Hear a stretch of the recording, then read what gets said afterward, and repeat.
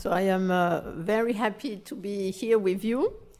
A little warning, I hope I won't be too gross, but it'd be interesting in terms of feeling tone. Because I flew on Wednesday from France to New York, and the day before I started to have bronchitis. So I might cough, and hopefully nothing too nasty will come up. But time will tell. It has happened on retreat that things, but we'll see.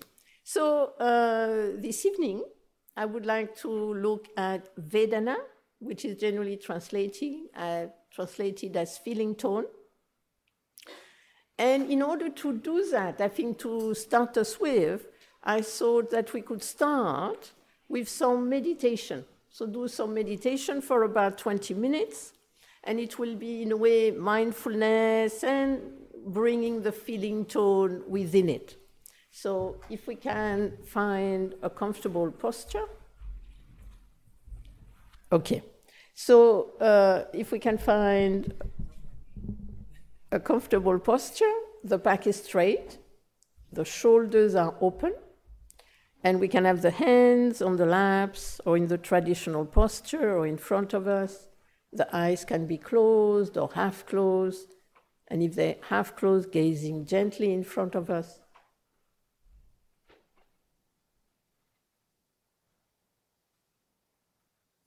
And then gently resting our attention on the breath. The air coming in through the nostril, going out again. Just be aware of that.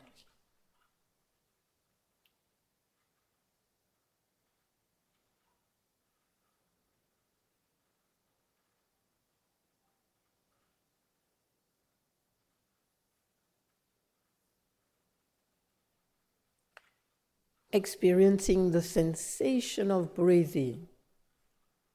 What is the feeling tone of that experience? Pleasant, unpleasant, or relatively neutral?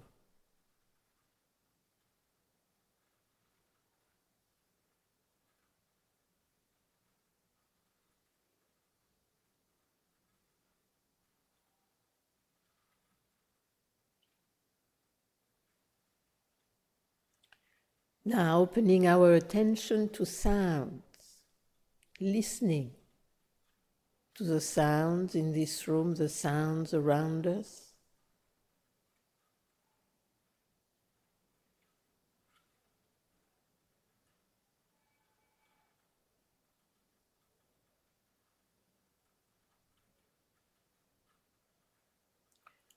When we are in contact with a sound, what is the feeling tone of that experience? Pleasant, unpleasant, or neutral?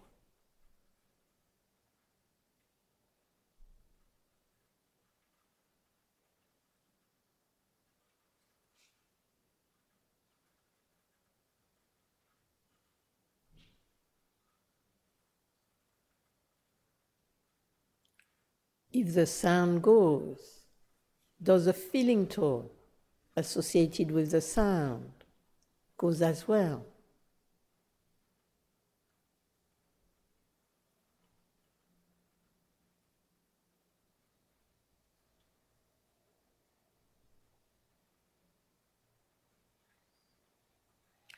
If the sound continues, does the feeling tone remain the same, or does it change over time?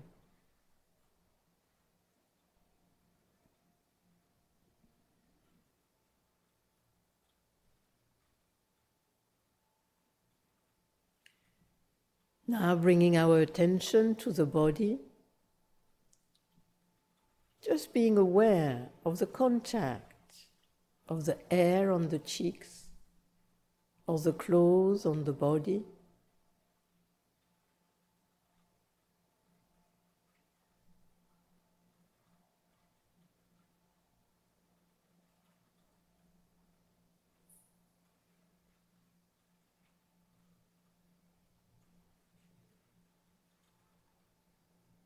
What is the feeling tone of that sensation of contact?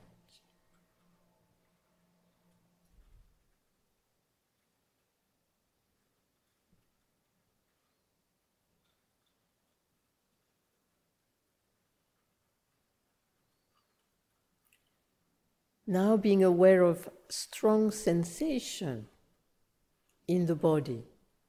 Maybe a sensation in the knee, or a sensation in the back.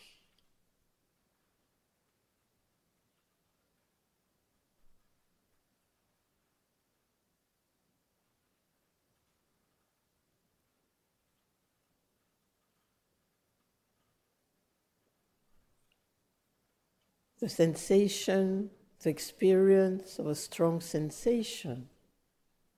What is the feeling tone of that experience? Pleasant, unpleasant, or neutral? Does it change over time?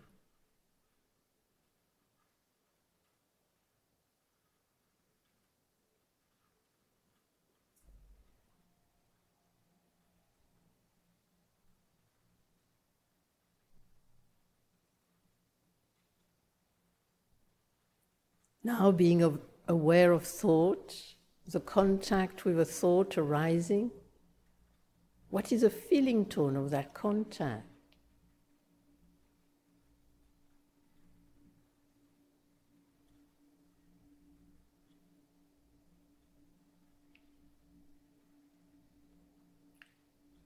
When we are aware in a caring and careful way, what is the feeling tone of that experience?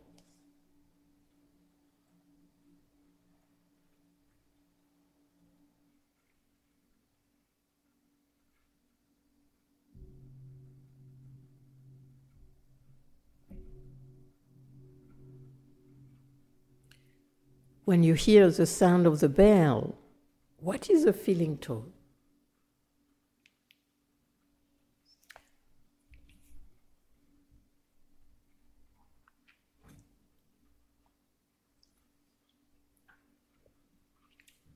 So tonight, I want to talk about feeling tones. And the reason for that is because I think they are very important. It's very important to be aware of them. Please.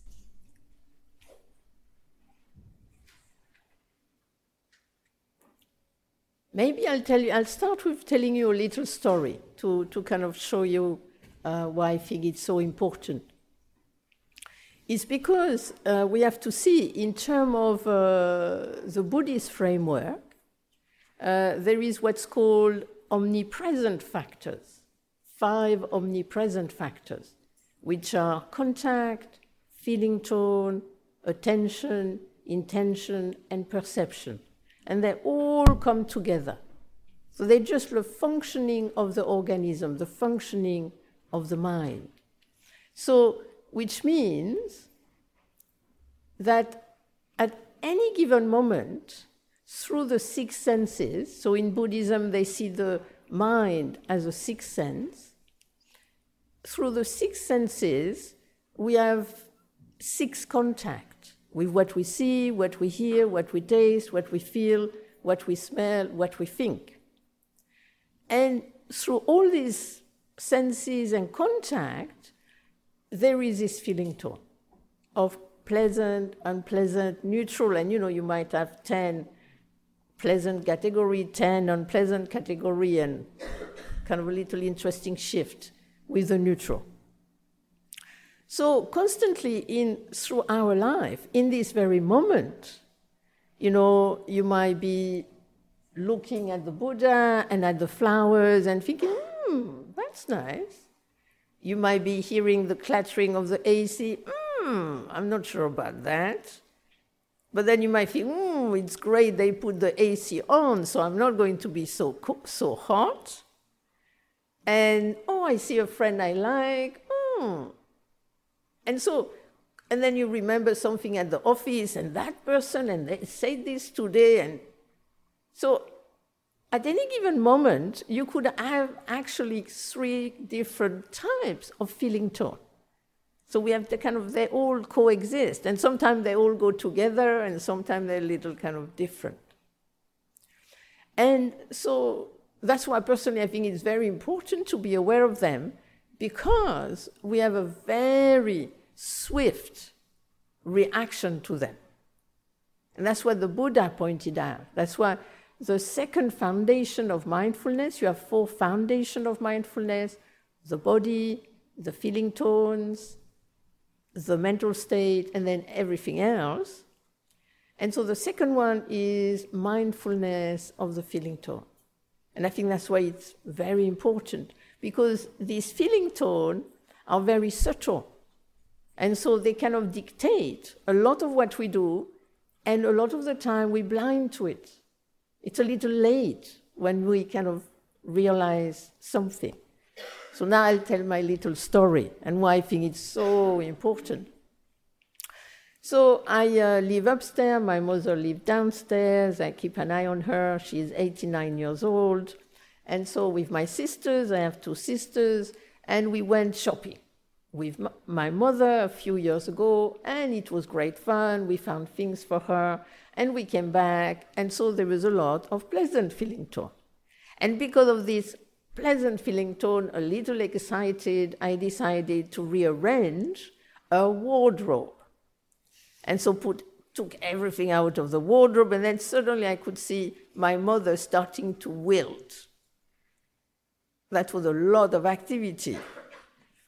So as soon as I saw she was wilting, I stopped and I tidied up, and I went up to my flat upstairs. And then an hour later, I was talking with my husband. And then I saw that I was talking to him in a very weird way, like quite unpleasant. The tone, the vocabulary. And I thought, why am I doing this? He's not done anything. Why am I in this strange state? And so I backtracked. And what I saw, what happened was that there was this very pleasant feeling tone, which then became an unpleasant feeling tone, and then it spread. And that's what we have to notice, that we might have an unpleasant feeling tone here, and then we spread it over there. So I think it would be better to keep it there and maybe try to deal with it there instead of then spreading it everywhere. So let's go back to, in a way, basics. So mindfulness, what do I mean by mindfulness? I mean a caring, I could say as a kind of a modern translation, caring and careful mindfulness, caring and careful awareness. So when we try to be aware, mindful of the feeling tone, we are not trying to be self-conscious about the feeling tone. This, I think, is very important. We're not trying to be, I catch this one, oh, I got this one. We're not kind of like trying to be like, becoming anxious, trying to catch all the feeling tone all the time to the same degree. This is not the idea. The idea is actually, with this caring and careful mindfulness, is trying to, with the mindfulness of the feeling tone, is trying to go inside the experience. So what it adds, it doesn't add commentary on the experience, but it helps us to go more into what is the contact and what's the feeling tone upon the contact. I hear a sound. Today, I was downtown, and I saw Dean and Luca. And I thought, ooh, Dean and Luca. I'll cross the road. Pleasant feeling tone arising. So I go in there, then I see the chocolate. So I buy 4 chocolates. Then I buy some cherries. Very pleasant feeling tone. Then I go to the cashier and I see the price of the 4 chocolates. And I think, wow, slightly unpleasant feeling tone. But it's Dean and Luca, so it's a one-time experience in New York. So, in a way, the feeling tone is kind of like they're constantly happening, changing. And so the mindfulness is just to see what is happening. We're not trying to stop them. That's the first thing. With the mindfulness, we're not trying to stop the feeling tone. Second thing, we're not trying to make them all neutral. With the mindfulness, we actually see more gradation. Often we ignore, most of the time, the feeling tone until they hit us on the head, either fantastically pleasant or very unpleasant. The rest, who cares? I live my life, they do whatever. But here, what is interesting with this caring and careful mindfulness, which helps us to be more in the experience, is we see actually there is a lot of different types of feeling tone.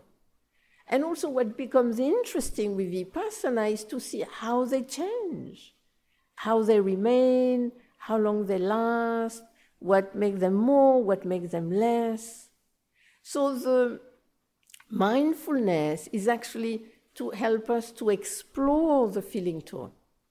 It's not necessarily to do anything to them, but it's to really kind of be in that experience, to be more aware of them, more conscious of them. And then, of course, and then I'll talk a little bit about that and maybe in the discussion about how does it feel in terms of feeling tone, to be aware in a caring and careful way. And at that level, to see the difference between having an awareness which makes us more self-conscious, which then brings a little anxiety, which generally is unpleasant. And that's not what sati is about. Sati is actually helping us to be more caring and careful in a stable and open way. So that being aware also has its own feeling tone. And we can explore that in the discussion. So, feeling tone. So tone is T-O-N-E, because I am French and I have a funny accent. And sometimes it's translated this vedana, V-E-D-A-N-A. This is the original Pali language at the time of the Buddha. So it can be translated as hedonic tone, affective tone. I prefer to use feeling tone. And so it's not, and I'm not using the term emotion, because sometimes people call it emotional tone. Personally, I feel vedana is just that contact, that immediate, I see cherry, I have an immediate thing with cherry in June. There is this, I am here in America, while there is lots of cherries in France in the market, So I have a mixed feeling tone about this. So it's really that immediate contact. And of course, with the immediate contact, because we have a fast reaction to it, we might have what I would call a feeling sensation, which then we feel more in the body. And then we might have more an emotion. And then we might have more a disturbing emotion. But when we talk of the feeling tone, we talk about the immediate. I like this. I don't like that. This immediate upon contact. And I think what is very important to see, and I think that's why the mindfulness can help us to see, is that the feeling tones are constructed. And they're constructed in different ways. So the feeling tone is not in the cherry. I think, the cherry is good. But the feeling tone is not there. It's me over time, for whatever reason, I like cherry. So over time, I have developed, in a way, this association. So that, you have, I have a friend, she hates coffee. So when I offer her chocolate, I must make sure if it's a box of chocolate, there is no coffee in the chocolate. Otherwise, she's not going to touch it. So no coffee in any form whatsoever. So coffee, unpleasant feeling tone. Most other people, coffee, pleasant feeling tone. So it's a different construction. I have a friend, he's a composer in Rome, and he complains about the pigeon. He said their pitch is not correct. And so it kind of stops him from composing. So he had to close the door, even close the window, even in the summer. I hear the pigeon, it doesn't do anything to me. I'm really not musical. No feeling tone. So we have the construction from the past, so you could say it's conditional. The feeling tones are conditional, conditioned upon past association, but also it can be conditional in terms of the present. It can be geographic condition, weather condition. Like, for example, in summer, I like ice cream. I see ice cream in the summer, and I think, In the winter, I think, how can they eat the stuff? This is cold. So you have the same stuff, and according to the weather, it will give me a different feeling tone.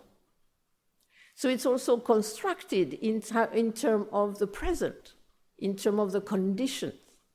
And we know sometimes we're tired, and then we see something and we think it's fantastic, and other time we're not, and then we don't think it's so fantastic. It just depends. And also,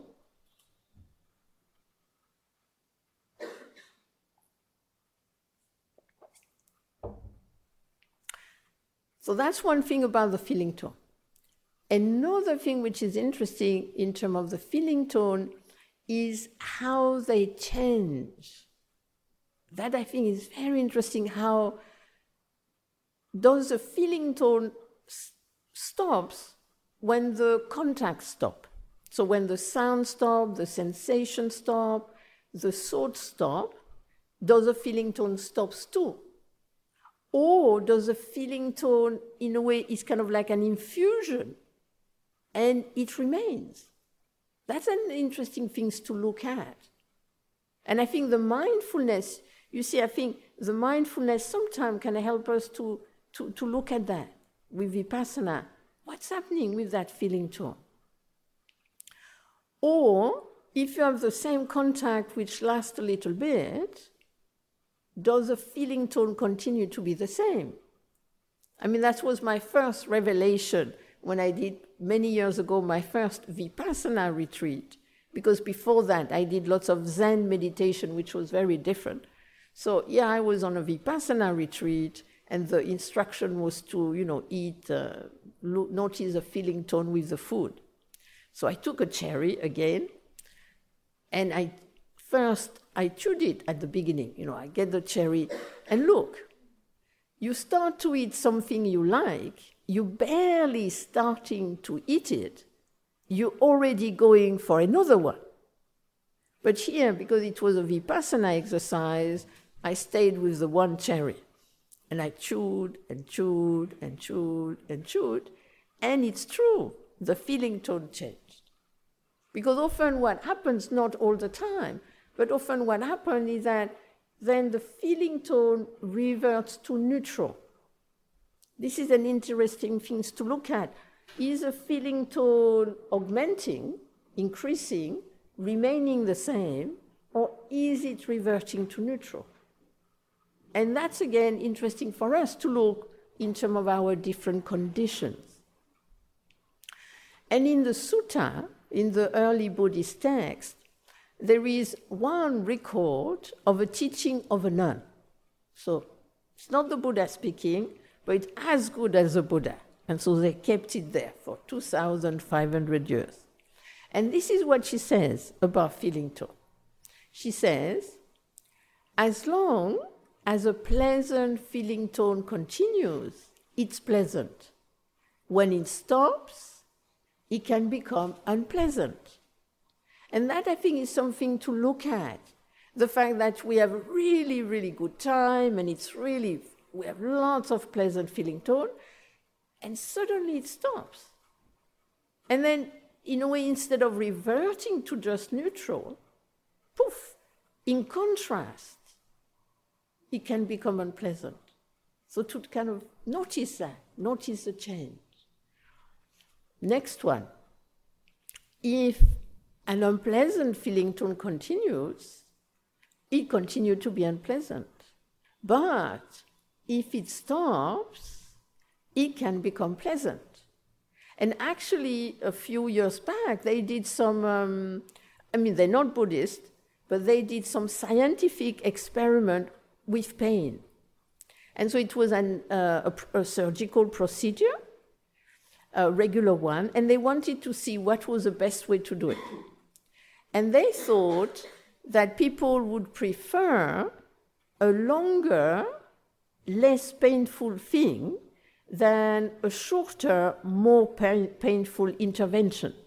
And actually, it was the opposite. They preferred the short, sharp one than the longer, less painful. Because once the short, sharp one was finished, it was like, oh, it was very pleasant, or at least relatively neutral. Once I taught a retreat, a Zen retreat, I was teaching it and I had a toothache. So I would be sitting in meditation and suddenly I had the toothache. It was like really sharp, but it was very brief, just like a second. So I would have it and then it would stop. And so it was very interesting that just the two different feeling tones. And so in a way, when, for example, we have a headache or we have a stomachache, and we're very aware of it, and when it stops, we're very aware of it for about a week, and then we forget that we don't have a stomachache, we don't have a headache. It becomes neutral, it becomes normal. Then you have the last one. That's the most interesting one. And she says, if we understand neutral feeling tone, they can become pleasant. If we don't understand neutral feeling tone, it can become unpleasant. And this, I think, the neutral feeling tone is basically, in the text, is neither pleasant nor unpleasant. That's why I say neutral.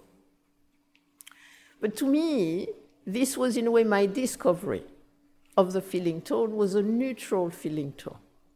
So for many years, I heard in Vipassana tradition, I heard about the feeling tone, the mindfulness of the feeling tone, and I would sit in meditation and I would try to look for the feeling tone.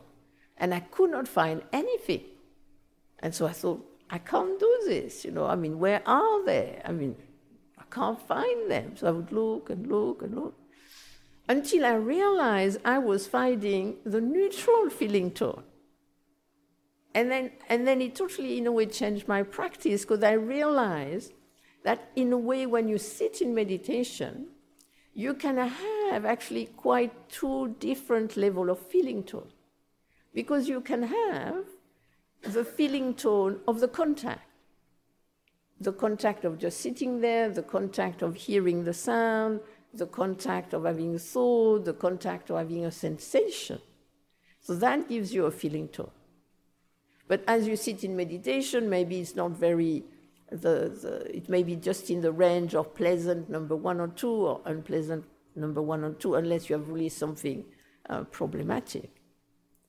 But then I realized that you could also be aware of the feeling tone of the awareness. And that is interesting. The feeling tone of the awareness is neutral, veering to pleasant, generally.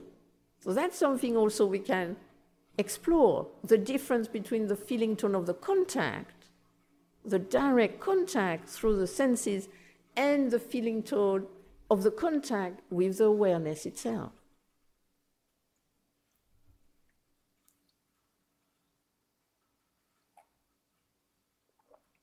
And so how can a neutral feeling tone turn into unpleasant?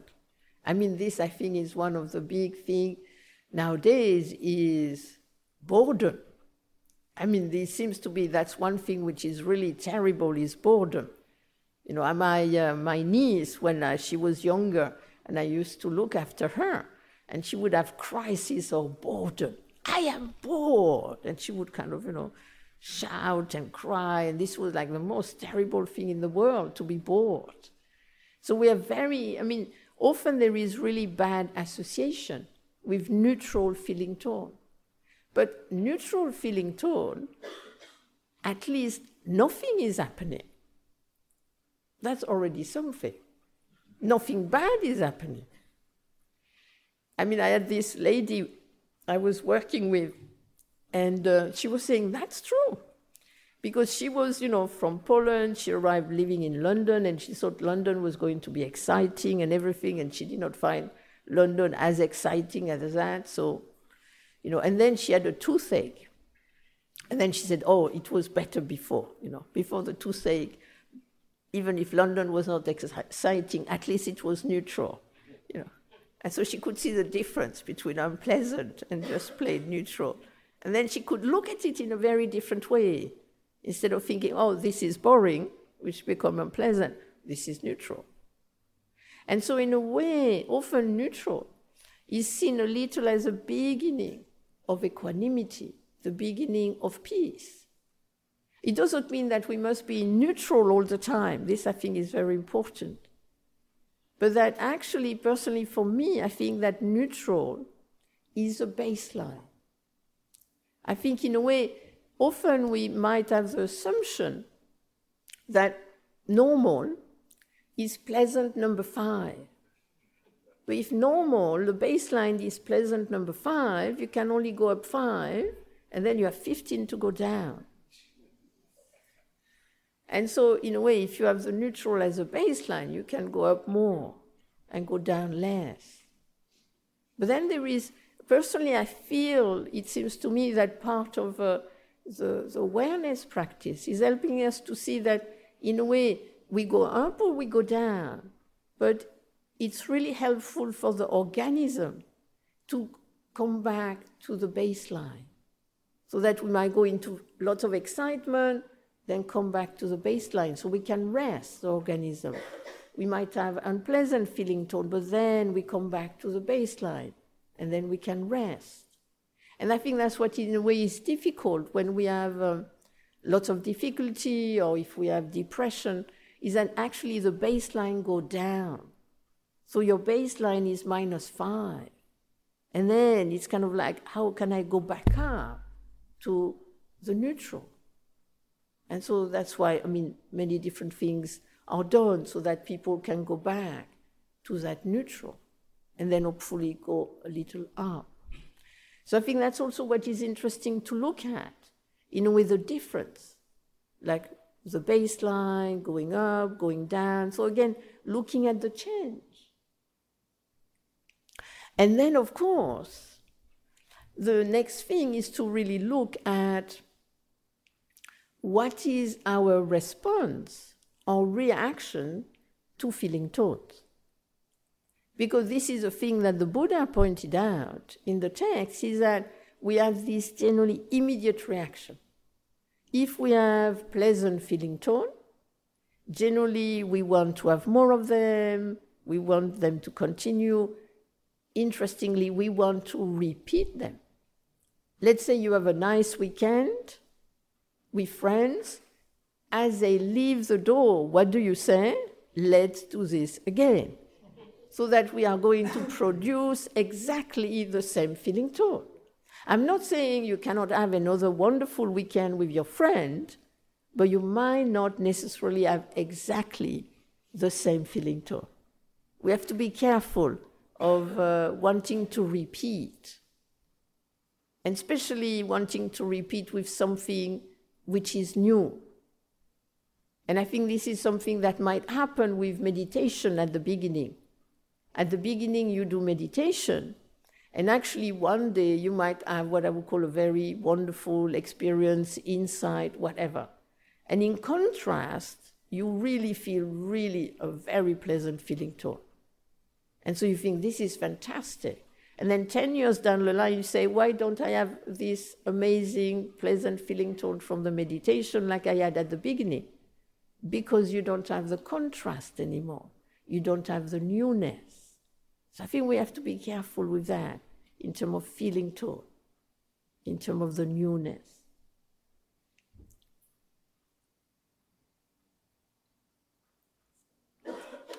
But also sometimes, what we do is that we have, let's say, number 1, number 2, pleasant feeling tone. But we think, and we imagine how it would be so wonderful if I did this, if I had that, and then I would have, number 8, pleasant feeling tone. We don't think it, but that's what kind of happens. And then in comparison to this imaginary pleasant feeling tone, this one is not very much.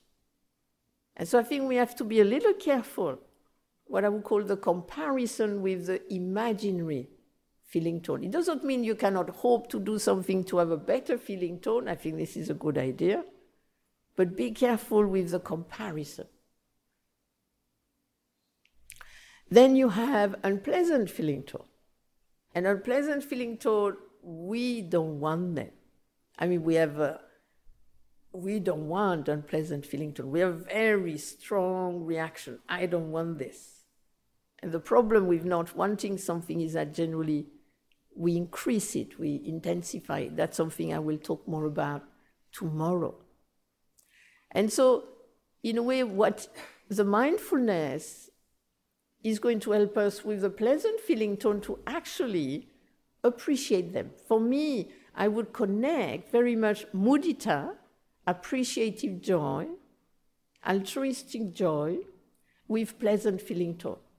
That actually the mindfulness helps us to see, oh yeah, I am right now experiencing a pleasant feeling tone. I am peaceful, I am whatever it is. And to really recognize it and to know it, so that you know you're not always experiencing an unpleasant feeling tone, but you really are totally in the experience. And also knowing this is not going to last. At some point, it will pass. But right now, I can enjoy it. That I think is actually it's part of the function of the mindfulness, not to see not to see the mindfulness as, I'm going to get this feeling tone, I'm going to judge them. But on the contrary, to really inhabit, to really experience the feeling tone. So the pleasant one, to really know it. Then the unpleasant one, to actually, this is unpleasant. To know that this too is conditioned. This too is impermanent. And then we can bring the vipassana aspect of the meditation and ask, how long is this going to last? Because if the unpleasant feeling tone doesn't last very long, it really doesn't matter. I mean, once I had this little experience, and it was, in a shop, you buy something and you are in a queue and then you don't get it, and the lady in the shop was a little thinking I was stupid, I think, because I did not get it and did not move fast. And so, when something like that happens, you feel, and generally your next reaction is, I will never go to this shop again. But instead of that, I thought, okay, how long is this going to last? This little feeling tone produced by this little interaction. So I observed. The feeling tone lasted an hour. Then, whenever I thought of the incident, it came back for another 2 hours. And after 3 hours, even if I thought of it, it was not there. And I went back to the shop. So, to me, this is what is interesting, to kind of notice. If it really goes fast, you really don't have to do much about it, just, But if it continues, then of course, how can I creatively engage with it? And that's what very much the mindfulness is about, is to see, this is what I experience. It is unpleasant. It is painful. It's going to influence how I'm going to speak, how am I going to act and things of that nature. And how can I creatively engage with that? I mean, that's what I want to talk also about tomorrow. So to me, this is really the function of mindfulness, of this caring and careful mindfulness in terms of the unpleasant feeling tone. That it helps us to know them, but to know them in a creative way, so that we kind of creatively engage with them.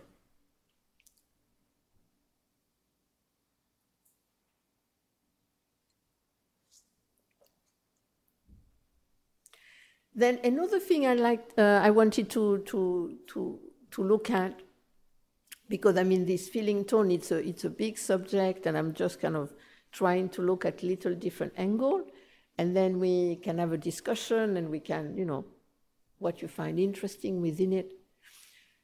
But another connection, personally, I make with the feeling tone is in terms of ethics. Personally, I feel ethics is actually basically about how to deal with our reaction to feeling tone. I think that's what the ethics is about. Because if we look, like for example, if we look at the Buddhist precept, you have 5 precepts, ethical precepts, 5 recommendations. And the first one is do not harm. And then the question is, generally, I am a relatively harmless person. I mean, the precept is do not kill, but I presume nobody here goes around killing people. So I presume at our level, it's about harm. So the thing is to look at, when do I cause harm? And a lot of the time, if you look, generally because there is an unpleasant feeling tone, due to many different conditions. And so in a way, it's very interesting, like, the other day, that was a very interesting experience with my husband. I had an unpleasant feeling tone because of this here. And then I thought, wait a minute, I could link that, which has nothing to do with him, to this, which has a tiny, tiny, tiny thing to do with him. And then I could continue this unpleasant feeling tone. And I could see them, yeah, this would be juicy, And then the mindfulness, I think, but why would I do this? Why do I want to create more unpleasant feeling tone? And it was suddenly very obvious to me that we kind of enjoy it sometimes, And so in a way, ethics is about caring. It's about caring for ourselves, caring for others. So then the ethical guidelines are not about don't do this, but they're about explore if you cause harm to yourself or to others. Notice the feeling tone. Then you have the next one is do not steal. Do not take what is not given. Well, why would we be tempted to take something, to steal something? I mean, when I was in my 18 and starting on my spiritual journey, I used to liberate books. So I used to live in England, but I used to liberate spiritual books. So I would go to a very famous spiritual bookshop in the 70s in London, and I would steal spiritual books. And I would read them, of course, until I thought there was a little mismatch between the two activities. And then my solution was actually to stop contact with the books. Because when I saw the books, I had the pleasant feeling tone, then I would want to steal them. And so for a year, I did not go to the bookshop. And after that, I stopped. So it's kind of like, you want something. And you want something because there is a pleasant feeling to it. It's the same with sexual... So the sexual precept is not saying you should not have sex, but it's saying do not have sex which cause harm to others. And then it's the same. I mean, generally when we do this, I want lots of pleasant feeling tone with this person, even if they don't want it, here we go. So it's kind of generally that impetus that kind of takes over. Or when we lie, it can go either way. Either we lie because we might get an unpleasant feeling toward. When we're young and we break something, and your mother said, oh, you broke this, and you say, no, I did not do it. I mean, they see you doing it, and then, no, I did not do it. Because of the unpleasant feeling toward. Or we lie in order to get a pleasant feeling toward. So that's an interesting one. And then the last one is, in a way, intoxicant. And I think intoxicant, that it be drugs or that it be alcohol, it can be the same. I think that's also very connected to the feeling tone. If we feel really, really unpleasant feeling tone, then we might take alcohol or drugs so we don't feel it. Or if you take alcohol and drug, you have a very pleasant feeling tone, and so you want to take more. And there is a program in England of yoga and meditation in prison. And so there was this fellow who did meditation, and he got into the prison because of drugs and selling and things like that. And so after he'd done his time and he'd done meditation, he realized that he did drug because it really gave him a high. So it gave him a lot of pleasant feeling to him. And so he thought, I need to replace this with something else. So then he took up surfing. So he could get the high, but it was a legal one. So what I'm trying to point out is that we could look at ethics in an interesting way, in a kind of like a meditative exploration, using mindfulness just to notice, suddenly I want to do this. What's the feeling toward? So I think I'll stop here. Otherwise it might become gross, and then you'll have unpleasant feeling too. So are there any questions or comments? Yes.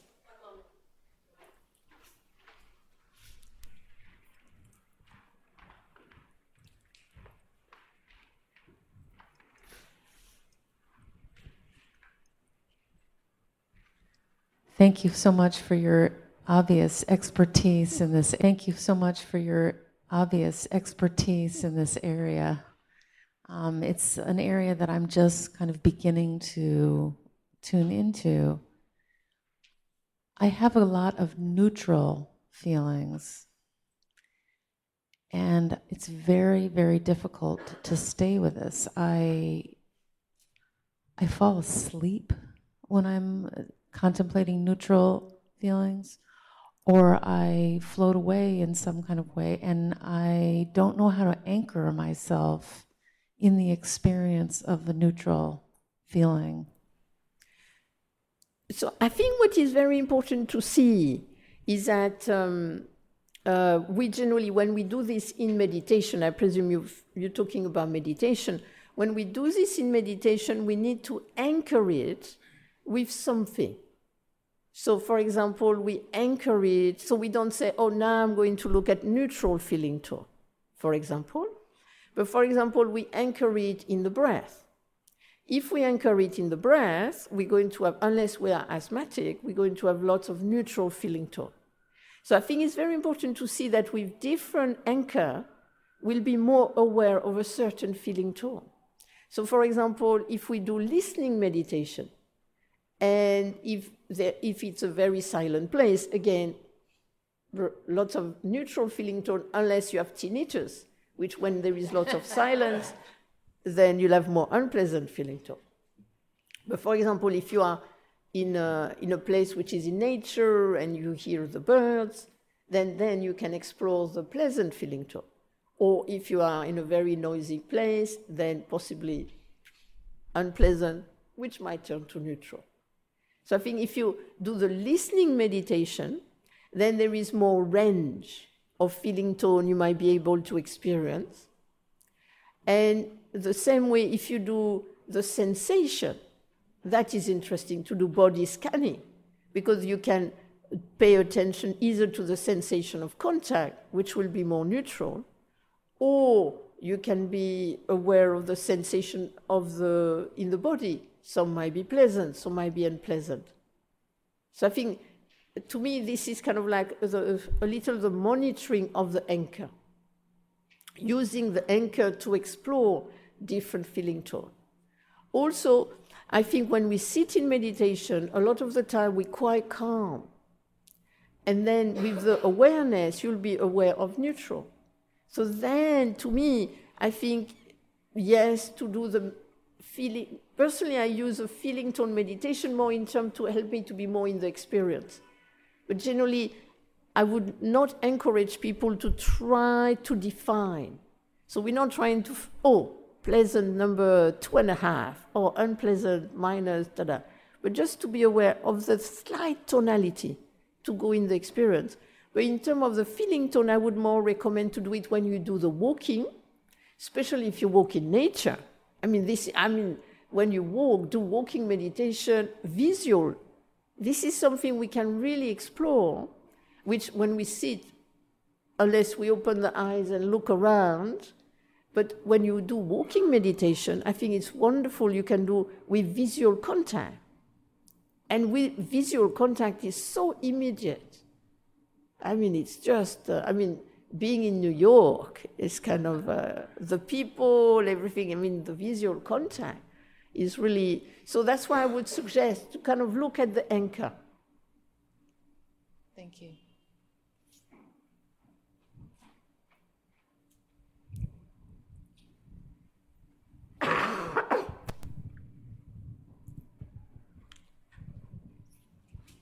Hello, my name is Deepak. Thank you, Martine, for being here. My question is, how would you relate pleasant, unpleasant, and neutral to greed, aversion, and delusion? This is something that, in a way, I'll talk about tomorrow, but in a more practical way. So, of course, generally, the pleasant feeling tone are linked to greed, the unpleasant feeling tone are linked to hatred, and the neutral to confusion. But personally, I think to use the term greed, hatred, and confusion, I find them they're too general, because, sometimes you might say to somebody, you are a greedy person. But are they greedy all the time? Maybe sometime. I find it more interesting in terms of that to look at what I look at tomorrow is grasping. That's I find more interesting. Because you have pleasant, unpleasant, neutral feeling tone. Do you grasp or not? But yes, of course, we can connect to this kind of more general category. And that's where they come from. You see, that's why personally, often, when we look at things, I think it's too late.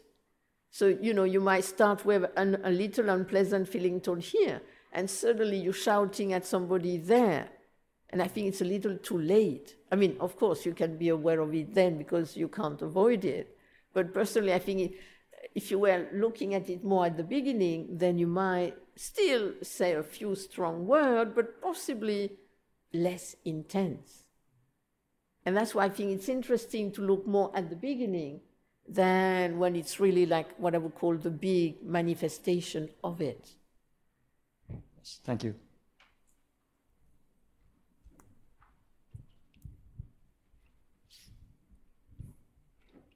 Thank you, Martine. Continue with the neutral. I just finished doing the Brahma Viharas, the 4 immeasurables. And when after Zen I got into Theravada, I did a lot of Vipassana, and it wasn't really working well for me until I discovered Metta. So it seems like in our practice, we need to develop this Vipassana kind of mindfulness, of watching the tones and things.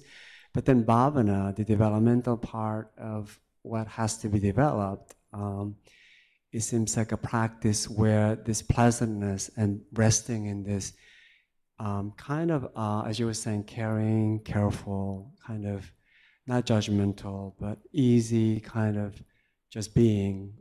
Tibetans would say non-dual, rigpa, or resting in the awareness itself.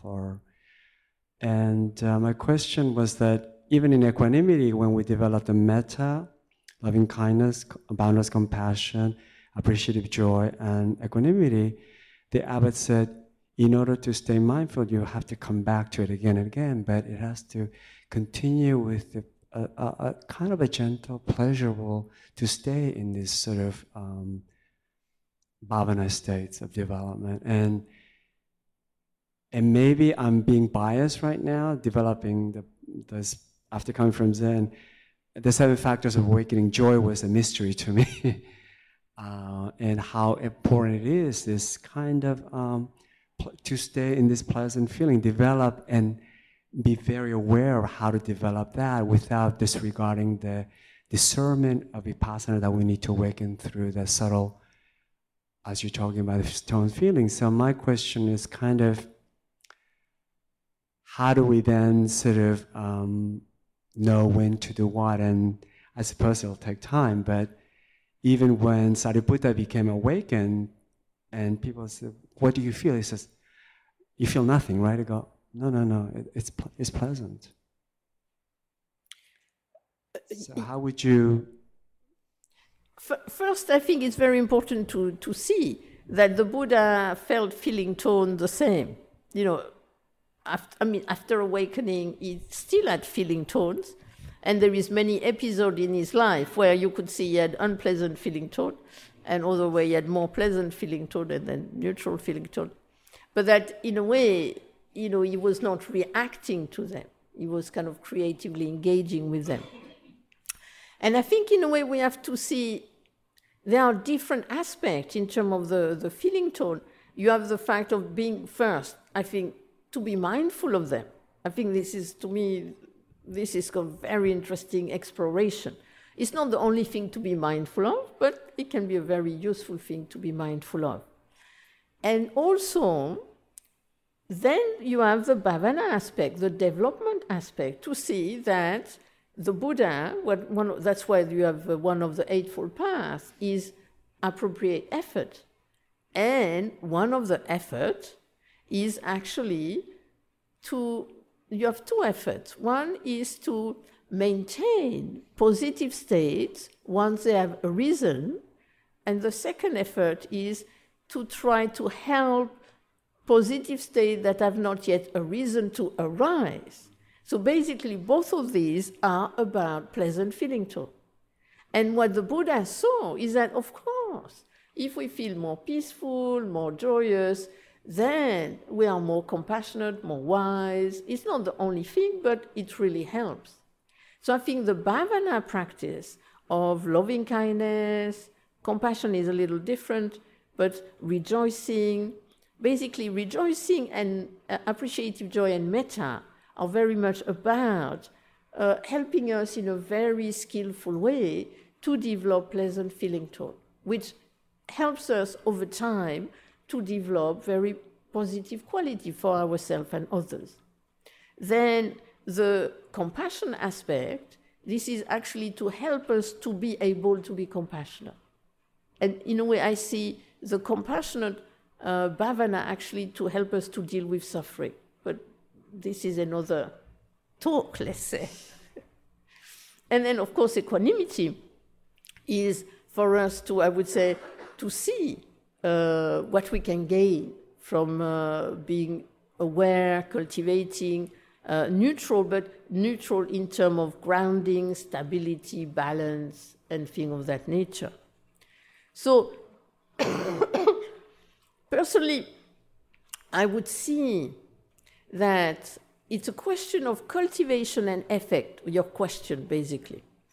In the Zen tradition, in the Korean Son tradition, where in Korea, for 10 years, I sat in meditation 10 hours a day, 6 months of the year, and the only thing I did was to ask, what is this? What is it? What is it? That's all I did. But within 6 months of doing that, first thing, I became aware in a caring and careful way. Secondly, I became more truly compassionate. So you can do a practice, you can practice samatha and vipassana, and I think it will help you to develop wisdom and compassion and positive state.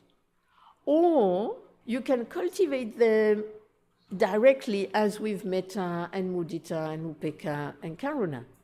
So I think it kind of depends, because some people love to do metta, and I know people who hate it. I mean, how can you hate loving kindness? But they don't. Compassion. They don't hate. No, they don't hate loving kindness. It's just the practice itself doesn't work for them. But it doesn't mean they cannot do something else which will help them to develop loving kindness and compassion. So personally, I think it depends. You can do it directly, or you can do it indirectly. So you mean more implicit or explicit, kind of? Yeah, exactly. It depends on people's need and development, personalities. But also there is environment. You see what, I mean, I was a Zen, a Son nun in Korea for 10 years. And so we just did, what is this? And so there was, but this was with the 3 training of ethics, meditation, and wisdom. And every 2 weeks, we recited the Bodhisattva precept, which was all about compassion. And me living in the temple, I could see a lot of the people did what they did because of the Bodhisattva precept. And that, to me, was where also a lot of the bhavana came in. It was actually through cultivating and what I would call not a rule and regulation ethics, but a real living ethics in terms of the environment, in terms of relationship, in terms of animals and everything. So that was interesting for me to see the 2 aspects, knowing the Son tradition and the Vipassana with the implicit, explicit, and also what are the factors. You know, is it just through meditation, or is it also through ethics, or is it also through the wisdom training? Thank you. Hi, thank you. I appreciated what you shared about using feeling tone in the ethics practice, and it's something that I've been noticing a lot for me, that, you know, just watching how like Dharma unravels for me. And I wonder if you have any suggestions for practices, for example, when I notice an unpleasant feeling tone, you know, I do sort of the basic Vipassana, like I recognize and I accept and investigate, and it's just sort of a lot. You know, it's a lot to be with in those general ways. It's hard to allow and open to that. So I'm thinking that perhaps some type of concentration techniques, like what you're saying, maybe paying attention to how long, like I'm in a state, just ways to kind of stop me from going into the action, like an unskillful action. So I'm curious if you have any other ideas about techniques, maybe concentration or something else that I can do to investigate the unpleasant feeling tone. Okay, first I would recommend I see the manifestation of these as generally having 3 levels: light, habitual, and intense. And generally, we focus on the intense. And personally, I would actually recommend not to focus on the intense. If you have an intense feeling tone, it's so there, you don't need to focus on it on top of it. Where generally it makes it often more intense. And then generally I would, in a way, focus on something else. Put it like, you know, you can use the anchor either to put something in the foreground or in the background.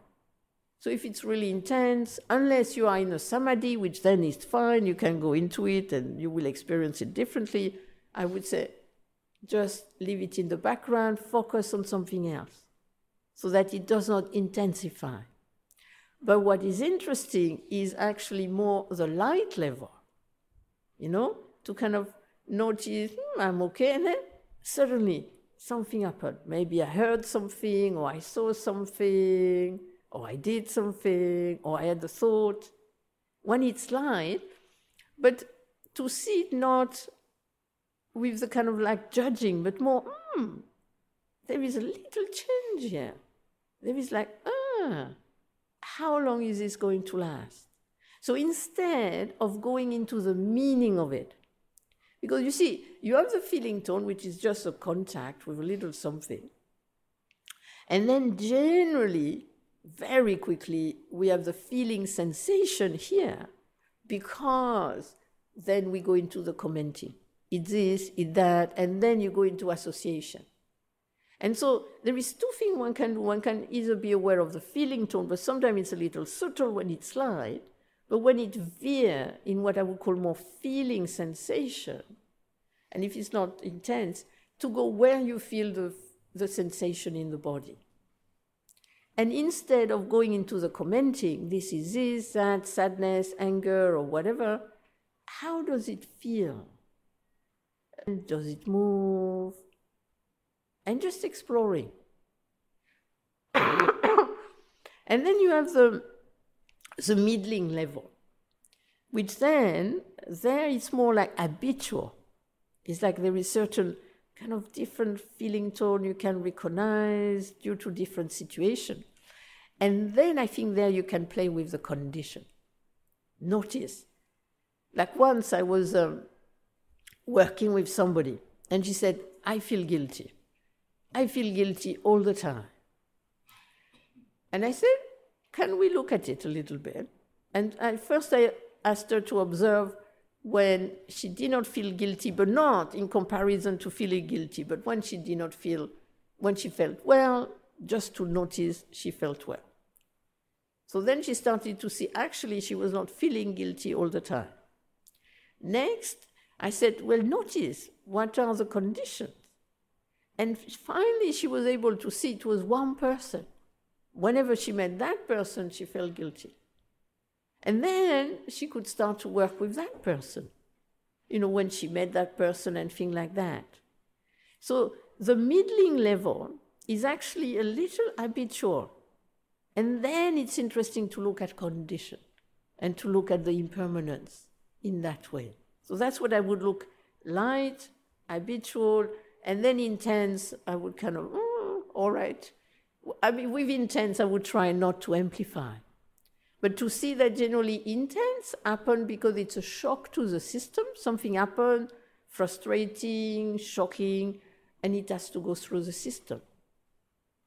And you have to wait for it to pass.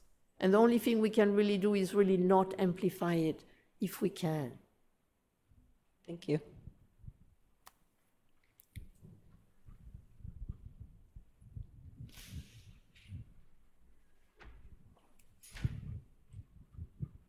Thank you.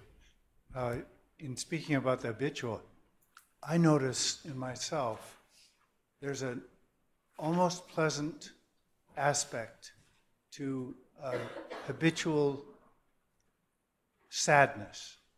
It's part of identity, I think. I'm a sensitive person, so I can maintain that. So could you talk about, is it the condition or recognizing there's a reward in there somewhere? I think it's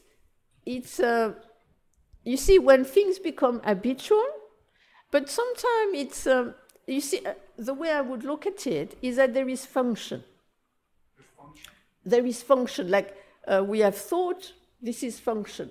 We have emotion, this is a function of the organism.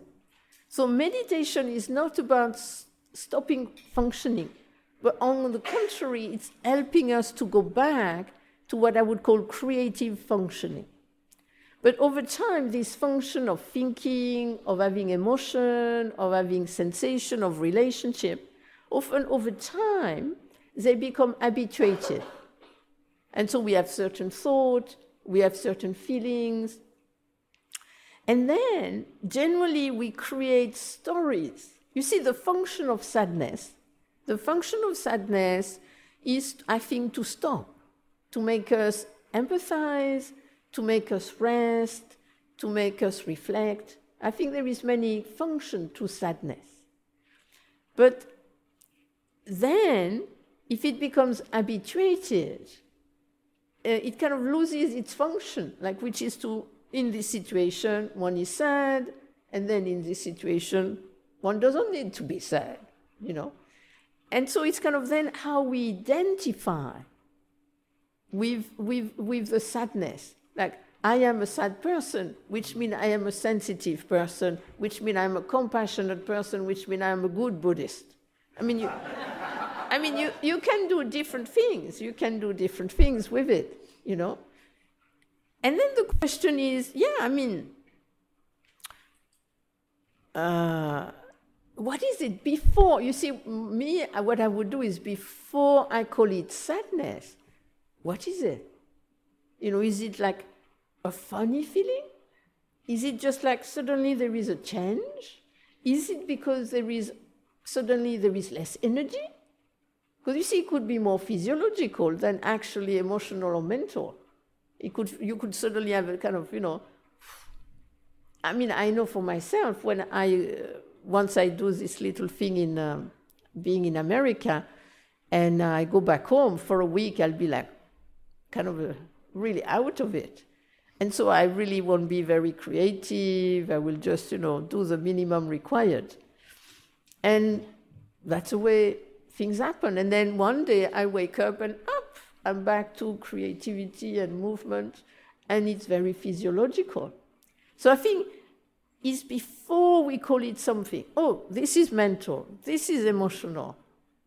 I would say, could be physiological, could be outer conditions.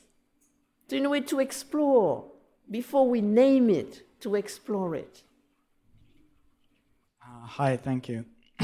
I think you've been referring to my question all night, but so because there's feelings and then there's perceptions, right? You have contact, feeling tone, perception, attention, intention. But in terms of mindfulness of... feeling tone. Yeah, feeling tones, and then there's mindfulness of... yeah, I mean, I have not gone into that. This is right. A huge subject. Yeah, but so you were saying that we have feeling tones about the awareness of the feeling tone. You mentioned that. So like, let's say there's the contact, and then there's a feeling about the contact, and then there's a feeling about the feeling about the contact, right? There's a feeling about the contact, and then there's a feeling about the feeling about the contact, right? You could also have that, but this is possible. What you're describing is possible when what I was talking more was more about you have the feeling tone of the contact itself, but if you're aware, like when we talk of sati, which is if you're aware there is a difference I would make between being conscious of something, which is generally fairly neutral and doesn't necessarily change anything, just the fact that we're conscious as a conscious human being. And what we're trying to develop is this caring and careful awareness, which also has stability and openness, which also, when we are in that state of awareness, has a certain feeling tone. Mm-hmm. But so I don't know if you were going onto this caring and careful awareness feeling. For example, I feel a lot of times like I would either feel, either in meditation or not in meditation, either, let's say, bodily tiredness or anxiety. Like, let's say in meditation, I'll feel like my jaw clenching. and that creates the immediate response is a negative feeling tone. But then I'll have even more negative thinking about that interaction of the contact between the physical anxiety and the negative response to it, and then I can go into a cycle of like, well, why is it, what's happening, what's wrong with the practice. I won't necessarily create like a narrative about it, but it'll be like not so much verbal, but it'll definitely become more and more negative. Like a narrative about it, but it'll be like not so much verbal, but it'll definitely become more and more negative. Yeah, no, this is what I call the judging of the judging of the judging. It's like when actually the awareness, instead of being caring and careful, piggyback on the judging tendency.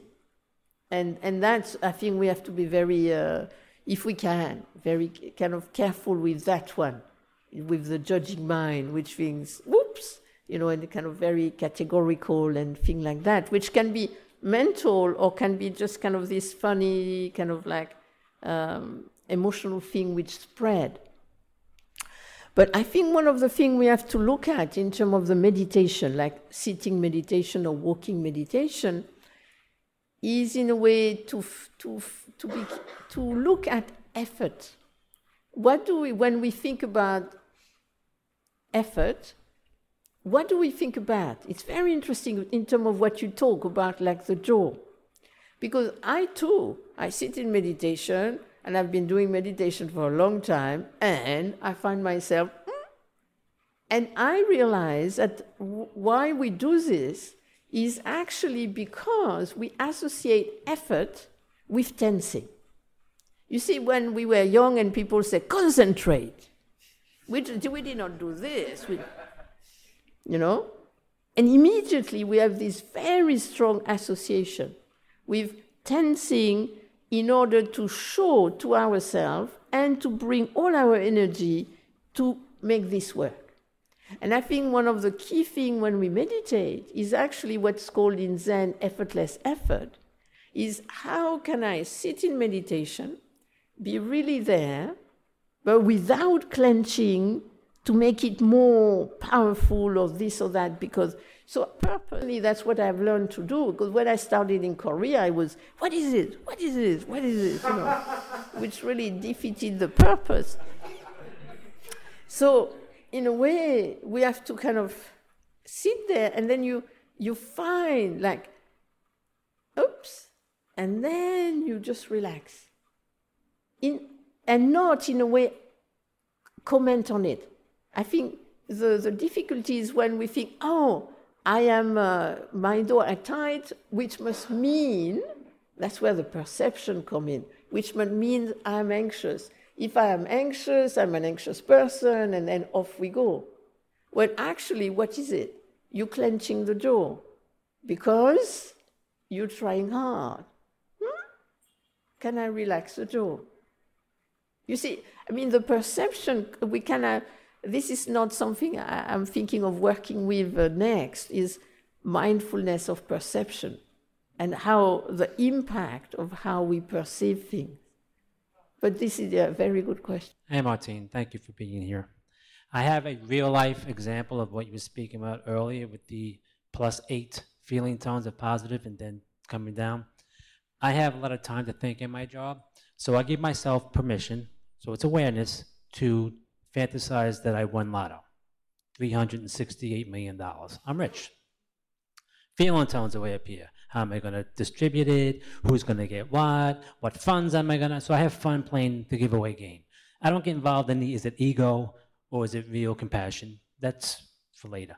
But then all of a sudden, it comes down because I realize that I'm really poor. So now we're back to neutral. Then I'm thinking to myself as a good Buddhist, well, if I really want to help these people, I'm going to have to spend my time and my limited resources, and now I'm at a -2. So I don't fantasize too much anymore because it's too much of a drop. And I said, but the feeling tones, and I can feel them. So I don't go that high anymore, or I stay there short time because I know it's going to come down, and it's not real. It's a feeling tone that feels good for the moment, but it doesn't last. Short time because I know it's going to come down, and it's not real. It's a feeling tone that feels good for the moment, but it doesn't last. Yeah, because this is very much what I would call the mental habits of daydreaming. And this is a danger of daydreaming, is that when you get out of it, then you're frustrated because of, what's going on is not, and then you have that shift. And I was talking to a young man when I was in South Africa many years ago, working he was in prison, and friends of mine were teaching them meditation. And I was talking about that, and he was saying, yes, in prison, you need to daydream enough to give you a little bit of pleasant feeling tone, but not too much, so that you get really upset of being in prison and not. And so it was very interesting that through the meditation, he was becoming aware of that, just like you are. And possibly we'll stop here.